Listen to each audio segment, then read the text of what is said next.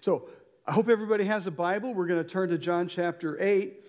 And I just want to raise the question, can you trust this book?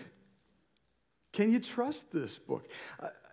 As we look at John chapter 8, if you are open to John chapter 8 right now, you see kind of a Surgeon General's warning at the beginning of the chapter. And you kind of go, well, what's that about? It says the earliest manuscripts and many other ancient witnesses do not have John 7:53 to 8:11. Oh my, can I trust this book? And so I look at that word, and I am so very thankful for what lies behind it.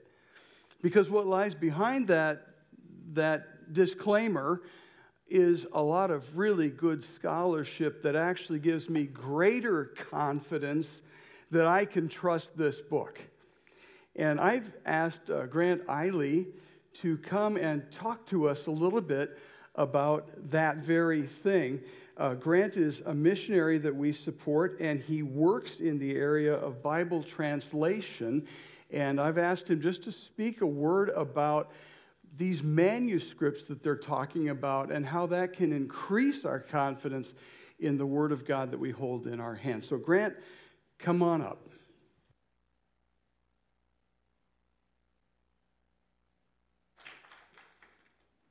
Good morning.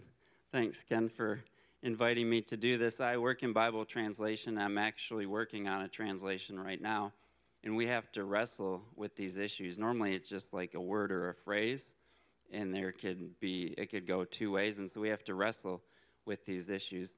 And so Ken just asked me to address a few questions, take a few minutes and address a few questions related to this. And so why is this section set apart in my Bible? The NIV has it in italics, and they explain a little bit. And then if you have the ESV, it has a heading similar to the NIV, and it has a footnote explaining that the earliest manuscripts of John don't have this story in there. It doesn't show up till about the 5th century, till about the 400s is when you start seeing this story included in the manuscripts. Well, what is a manuscript? Well, I'm glad you asked. A manuscript is, all it really is it's a handwritten document. It's a handwritten document. And when we are talking about the biblical manuscripts, all we're saying, we're just referring to the handwritten copies of the original book of the Bible. Because Johannes Gutenberg, he invented the printing press, they think around 1436, give or take a few years. 1436. So before the printing press, we didn't have like printed Bibles. So every edition of the Bible had to be hand copied. So that's all a manuscript is. And how many do we have? When I'll just focus on the New Testament, because for time's sake. So we have around 5,800 New Testament manuscripts. So we have close to 6,000 New Testament manuscripts. And every year, every decade, a few more are found. And so that having almost 6,000 New Testament manuscripts, that is way more. Like the Iliad and the Odyssey, they have just a small fraction of that. That's the second of all ancient documents. The second closest to the New Testament isn't even close. It just has a small fraction. And that just shows that the early church, the early Christians, they valued the Word of God so much that they made a lot of copies of it, and they took great care. So we have around 6,000 New Testament manuscripts, and we have about 200 in existence that date the first 400 years from that date before AD 400. And most of the New Testament documents weren't even written. They were written between like 50 and 100 AD. All of them were. And so we have from 100 AD to 400 AD, we have 200 manuscripts in existence, which is a lot compared to other ancient documents. That's a lot. And the earlier, the better. So we have like 200. And can we see a picture of a manuscript? So this is P66. It's Papyrus 66. And it was found in 1952 in Egypt. And it really amazed scholars because the first 26 pages were almost perfectly intact. And the binding still remained on it. So this is John chapter 1. It's the first 13 verses, and it's the first few words from the 14th verse. And you can, and they date two guys who this is their expertise. One dates it between 100 and 150 AD, and the other dates it at 200 AD. And John, according to tradition, he wrote the Gospel of John when he was a very old man between the years 90 and 100 AD. Between 90 and 100 AD, because he was younger than Jesus when Jesus called him. And so this was written not very long after the Gospel of John. So this copy is not very far removed from the original Gospel of John, which is amazing that we have that. And it has almost the entirety of the book of John in it. So how do we know which manuscripts are older? There's 6 primary ways that we know which manuscripts are older and newer. One is the material that it's written on, because over time people began using different materials. And so papyrus, that tells you that it was a certain time period. And letter formation, the color of the ink, the punctuation, and like the language that they used. And then we also have carbon-14 dating, and now we have AMS dating, which is a form of carbon-14 dating, but it doesn't destroy as much of the document. We don't use carbon-14 dating much because it destroys part of the document. And we have AMS dating, and then sometimes New Testament manuscripts would actually be found wrapped inside of other manuscripts that are dated. So that's how we know which ones are older and which ones are newer. But so then why would if the earlier manuscripts of John don't have this story, then how could it be inserted in the later manuscripts? Well, that's a good question, but there's several different possibilities. One church tradition claims that they've had this all along. And so we have 200 manuscripts, and it's not the full Old Testament or the full Gospel of John, between 400 AD. So so that means like a lot of them are lost to antiquity. So there's a small chance like that they're right that this did happen, but it's not very likely. Most likely the early ones didn't have it. And then the second possibility is on the Sabbath, Christians, they formed what they call a lectionary, and where they would read portions of the Bible on different Sundays. And so they would mark off in the different Gospels the sections that they wanted to copy and have be read. So there's a possibility that a scribe marked around it and someone misinterpreted it to delete it, and so that it disappeared for a few hundred years, and then Christians who knew it was supposed to be there said, we got to put it back in. But most likely it wasn't. The third possibility is most likely it wasn't originally part of John's gospel, but it was a story that was well known in Christian circles, oral tradition, of something that Jesus really did. If you read New Testament scholars and John scholars, I haven't read one scholar who doubts that this really happened. So it's the consensus among scholars now that this story really happened. This is that John 8, 1 through 11, what Pastor Ken is going to share today, this story really happened. So what they think most likely happened is a scribe said, we should add this because the church and Christians believe this is a true story, and it fits well here. It's a true story of Jesus. So we're going to put it here. And so the last question is, should this make me question my Bible? Should this make me question my Bible? And I don't think it should, because if you've ever heard of the science of textual criticism, what textual criticism is, it sounds critical, but it's not. It's just they look at the text, and so what they do, it's a science now. They take all the ancient manuscripts and they put them in a computer, and they compare them. So occasionally people would make a mistake when they were copying, but it's not very hard to find on a computer, because if one scribe makes a mistake here and another one makes it here, and you you have all the different manuscripts stacked on a computer, it can easily say, 20 of them have, or however many they have of that book of the Bible, 20 of them have this reading and one doesn't. So it's pretty easy. You can say, the one copyist made a mistake here. And so 97 to 99% of the New Testament, we know for sure is that we have exactly what the original writers of the New Testament wrote. It's beyond a shadow of a doubt. So there's somewhere like around 1% or a little more that we don't know for certain. And most all of those are just really simple little things. They're just like a word, like a conjunction, or just some simple word that bears no meaning on the text. And there's no disputed text in the whole New Testament that would add or take away anything from Christian theology. It's all small stuff. I'll give you, and then sometimes once in a while there'll be a word that would have a different meaning, but it's still related to it. So in 1 Thessalonians 2:17, Paul says, we became gentle among you. We became gentle among you. And that word is epioi in Greek, but some manuscripts say nepioi, which then it would be we became like little children, or we became like infants among you. Because just the Greek letter nu, N, that's the difference between like little children and infants or gentle. But does it really change the meaning very much? No, it doesn't. And so we pretty much we know for certain that most of the New Testament, most of what we have, we know exactly how it read.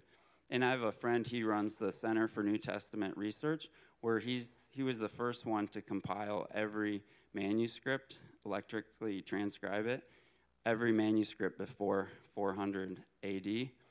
And he does it, even has the English reading underneath if you don't know Greek. And he says that he thinks God intentionally let us not know a few things because as humans, we are prone to idolize certain objects, and he thinks he wants us, that God intentionally let a few minor things come in that we're uncertain of so that we worship Jesus and not the Bible, which I think is a good point.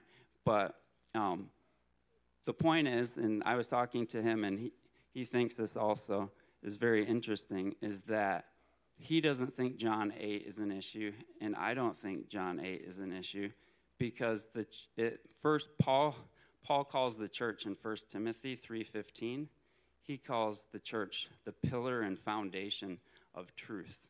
And so from the beginning, the church, they chose what books would be in the New Testament.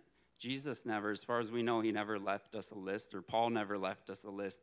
These are the inspired books that you should use for preaching and teaching correct doctrine and training. The church decided, indwelt and led by the Holy Spirit, they decided what books to have in. And so what most likely happened is the church, like someone added this because it was a well-known story, and the church over the centuries has found no reason to take it out. And when it was first put in, they said, well, this is a well-known story. And no denomination has ever taken this out. So I don't think we need to worry about it. And the final thing is we can really trust our English translations because they're very transparent. Anytime there's an issue, it shows it. It shows it in our good Bibles. And so it's like a refiner's fire. We take the Bible very serious as Christians, and so they will show it to you in the Bible. So you can trust your English translations. Most of it's without a doubt, and when it's not, they'll give you an explanation. We'll let Ken take over from here.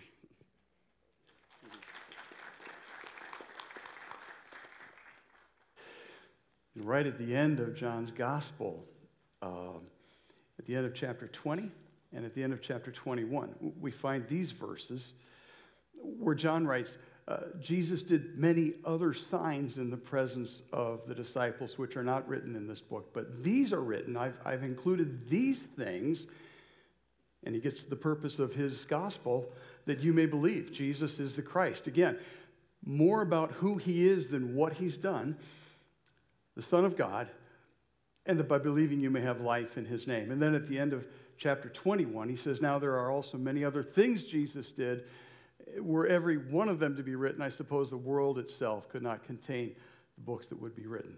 And so I'm going to just begin here this morning with the assumption that this passage in John chapter 8 is one of those many other signs, one of those many other things that Jesus did to point to who he is so that we might find life in him. So we're going to start by just looking at the passage, and the passage is on page 746 of the Bibles that we have, that we provide. We're going to just walk through the passage first. So let me read it for us all. Then they all went home, but Jesus went to the Mount of Olives. At dawn, he appeared again in the temple courts, where all the people gathered around him, and he sat down to teach them. The teachers of the law and the Pharisees brought in a woman caught in adultery. They made her stand before the group and said to Jesus, "Teacher, this woman was caught in the act of adultery. In the law, Moses commanded us to stone such women. Now, what do you say?" They were using this question as a trap in order to have a basis for accusing him. But Jesus bent down and started to write on the ground with his finger. When they kept on questioning him, he straightened up and said to them, "Let any one of you who is without sin be the first to throw a stone at her." Again, he stooped down and wrote on the ground. At this, those who heard began to go away one at a time, the older ones first, until only Jesus was left, with the woman still standing there. Jesus straightened up and asked her, "Woman, where are they? Has no one condemned you?" "No one, sir," she said. "Then neither do I condemn you," Jesus declared. "Now go and leave your life of sin." So it opens here in the first verse with Jesus at the Mount of Olives. I was thinking this morning I should have included a map. It would have been a great idea. But I mean, you kind of have Jerusalem here. And on the east side of Jerusalem is the Temple Mount. And across the Kidron Valley is the Mount of Olives. And just past that is the town of Bethany, where we saw in Passion Week that was where Jesus stayed all of Passion Week with his dear friends, Mary, Martha, and Lazarus. And so that was kind of headquarters when he was in the area of Jerusalem. And so it points to the Mount of Olives where this opens.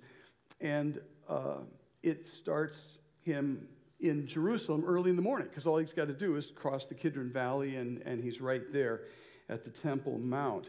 And so we see him here teaching in the temple courts. This outer court of the temple was a place where teachers, rabbis would gather their students to teach them. And so for Jesus, this would not be an unusual thing. For the Pharisees to see him doing that would not be an unusual thing either. And it's interesting that we find him sitting to teach them. We stand to teach generally, but we know that rabbis would sit to teach. And so in Luke chapter 4, starting at verse 16, we see Jesus in Nazareth teaching in the synagogue. They hand him the Isaiah scroll, which he asks for, and so they give it to him. He reads from the Isaiah scroll standing, and then it says, he sat down and said, "Today this scripture is fulfilled among you." So he was standing to read God's word. He sat down to teach that it was pointing to him. So he's sitting here in the temple, and it tells us also that all the people had gathered. Just to kind of hint that his popularity is continuing to grow and that continues to irritate the religious leaders.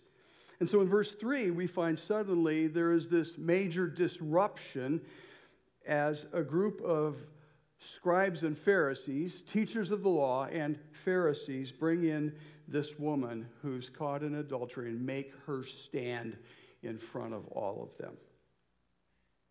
Teachers of the law literally is the word for scribes, and what it refers to is legal professionals. Now we have a separation in our culture between the secular law and religious institutions. They didn't. It was all combined. And so these people were lawyers, jurists, judges of their culture at that time. So these scribes were legal professionals. And so what that does is it sets up what follows as a legal proceeding. They have brought in this woman. They are now ready to have a legal proceeding and condemn her to death. And they tell Jesus that she was caught in the very act of adultery.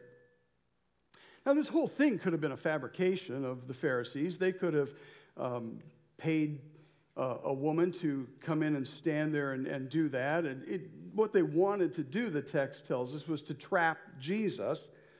I'm going to assume that this was not just a setup.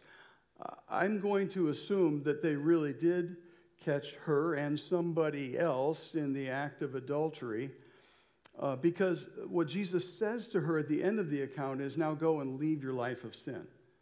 And so this was evidently a guilty person. I think she knew it. I think she was ready to admit that, and Jesus forgives her and he asks her to leave this life of sin. So I think this is very real. And so evidently the religious leaders had gotten a tip, maybe from her husband, that she was being unfaithful. And so they staked out the home of her lover. Can you kind of picture that? Someone staying up to watch and see that she enters the home and stays the night there. And so he gathers his accomplices and they bust in on them and catch them in the act. And they are busted, caught in the act of adultery, verse 4. But we notice that they only bring the woman in. What about the man? Adultery can't be done by one person alone. And so we have to ask, so did the man escape? Was he more fleet of foot than she was? Did he resist and break free? Or did they let him go? It doesn't seem very fair any way you slice it, but it seems from the text that they're not interested in fairness. What they're interested in is trying to catch Jesus and trap him on the horns of a dilemma.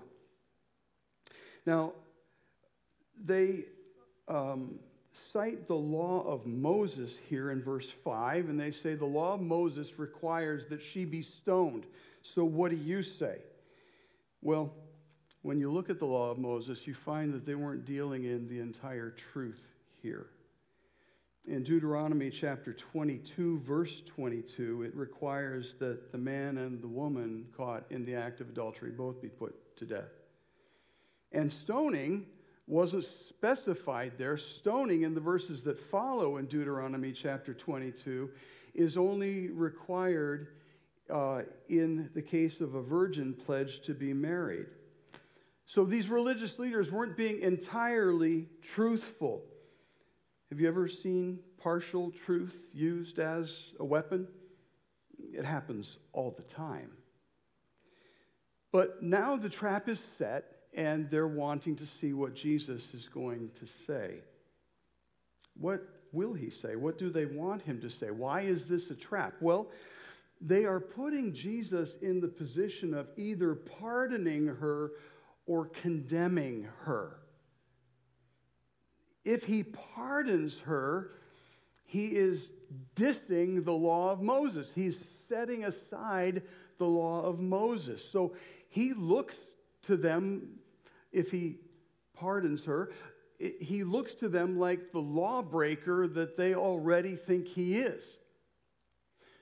But if he condemns her, he's siding with a practice that is very rare at this particular time. People were very rarely executed for adultery in the New Testament times. And so he is siding, if he condemns her, with something that's very unpopular. And it makes him look like anything but the compassionate and forgiving person that he has shown himself to be. And what's more, if he condemns her, that could put him squarely in the crosshairs of the Roman authorities, who insisted that they were the only ones who could put someone to death at that time. So they're trying to get him in trouble either way he decides. They're trying to box him in. If he forgives her, he's disrespecting the law of Moses. If he condemns her, he's going to get in trouble in another way. And Jesus, verse 6, doesn't give them an answer to their question. Instead, he just kind of takes a knee and starts writing in the dust with his finger. What's that about? Well, it could be that he's writing in the dirt with his finger because he doesn't have a stick. It could also be that the author is being very specific here about Jesus' finger to get us thinking about something else that was written with the finger of God. Exodus chapter 31, verse 18. When the Lord finished speaking to Moses on Mount Sinai, he gave him the 2 tablets of the covenant law, the tablets of stone inscribed by the finger of God. And so the law that the Pharisees are citing to try to trap Jesus is the law that Jesus was the author of. So what is he writing in the dust? Well, maybe it doesn't matter. It didn't seem to matter to the author, but a few possibilities do exist. Maybe he was writing the words of Deuteronomy 22, verse 22, that require both the man and the woman to be put to death. In other words, where's the man? How can you bring only her forward? Maybe what he was writing is some of the sins of the people who were trying to condemn her, to show they were not sinless themselves. But Jesus writes in the dust, and because he doesn't answer, they press their question. Verse 7. What do you say? What do you say? And so he straightens up and answers them in verse 7 as well. Let the one among you who's without sin be the first to throw a stone. So who's going to be first? And the question had to catch them off guard. Had to make them ask themselves, am I guilty of sin? Am I qualified to throw the first stone? And the answer, of course, is no. I'm not qualified. And then Jesus bends back over, takes a knee again, and continues to write in the dirt. So what's he writing now? Maybe names? Maybe names of other women who were known to be doing the same thing? Maybe women who were doing the same thing with some of them? And they start to leave, verse 9 tells us, one by one.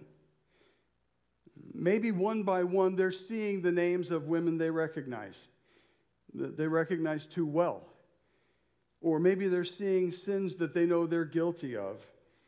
And why do the older ones leave first?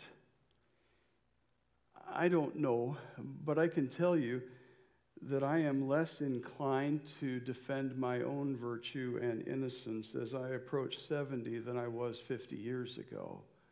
I'm a whole lot more ready to say, I'm probably wrong. I'm a whole lot more likely to admit my fault. I'm a whole lot more likely to use those 3 little words my wife loves to hear.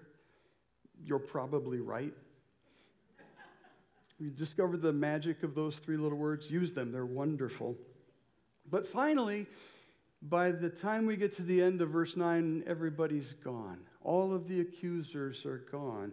There was no one without sin, so no one could throw the first stone. And now there's nobody there but Jesus and the woman. And he asks, has no one condemned you? And she says, no one, sir. And he says, then neither do I condemn you. And what she probably doesn't know at this point is that Jesus is the only one who could have condemned her because he was the only one without sin.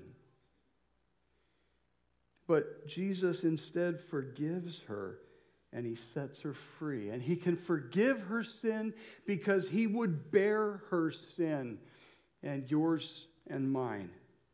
His freeing her and his freeing us would be very costly to him. And he tells her, now go and leave your life of sin. Literally, now go and sin no more. It matters how we live.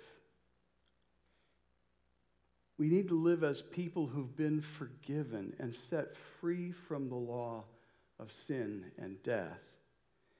We should desire to live a life without sin, not because we're trying to earn our way into God's favor, but because in Christ we're in it. We're no longer slaves to sin. It's no longer our master. Jesus has set us free from sin and become our master. We live lives to honor and glorify him.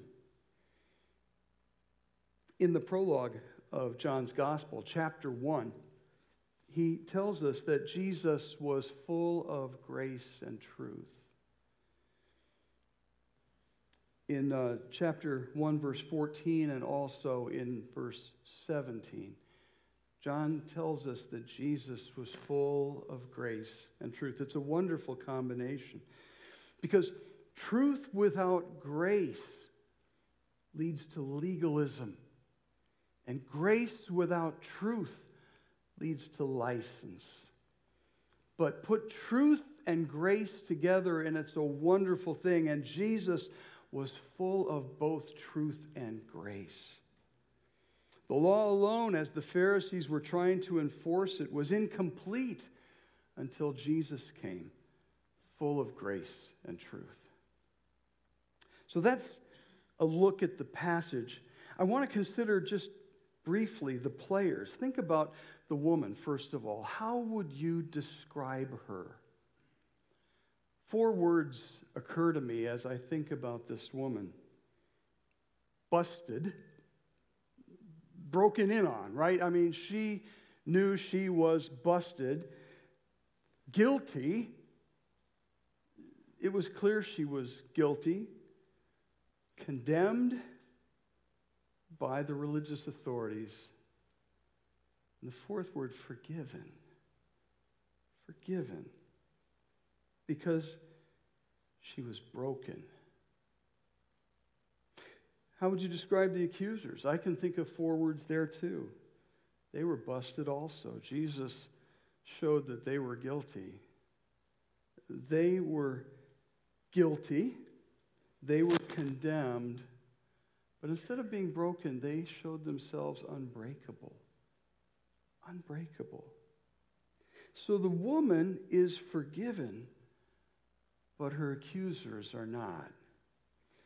And the difference comes down to how they see Jesus. It's back to the central issue of John's gospel. Who is he? Who is he to the woman? She's everything to him.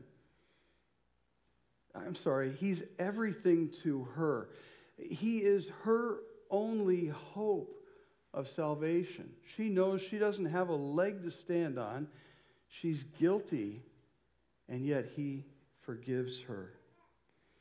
Who's Jesus to the accusers? He's nothing to them. He is only an imposter.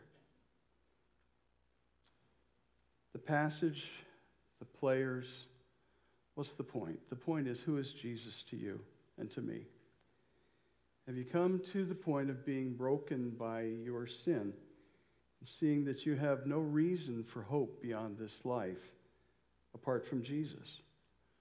Or have you become unbreakable like this woman's accusers, unable to admit that you're fallen and flawed? There's a certain vulnerability in admitting our sin, but that's the price of opening our heart to God. Last week, I ended the message with a quote from C.S. Lewis, and I'm going to do it again. I am capable of quoting other authors, but as I was preparing this message this week, something he said came to mind, and I found it in his book, The Four Loves. Here's what he says there. To love at all is to be vulnerable. Love anything, and your heart will be wrung and possibly broken. If you want to make sure of keeping it intact, you must give it to no one. Wrap it carefully round with the hobbies and luxuries. Avoid all entanglements. Lock it up safe in the casket or coffin of your selfishness.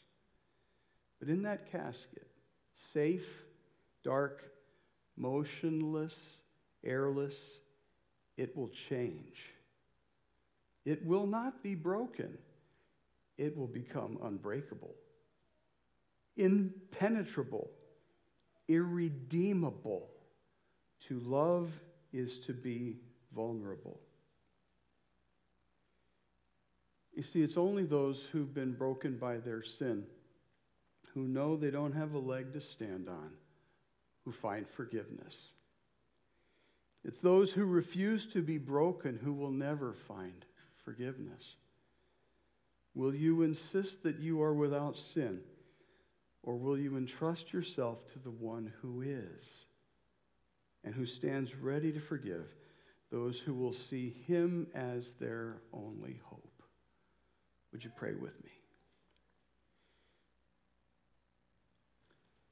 Father, we see we have a choice between being broken by the sin we know that is there in our lives and being unbreakable, unbroken. Father, I just pray that you would help us to choose that path of vulnerability that opens our heart to you. It says, Lord Jesus, I recognize my sin, and I thank you that you have borne my sin to the cross, and I put my trust in you as my only hope. Apart from you, I know I don't have a leg to stand on, so I ask you to forgive me on the basis of your grace and mercy. Let me walk with you and bring glory to your name. Thank you, Lord, in Jesus' name. Amen.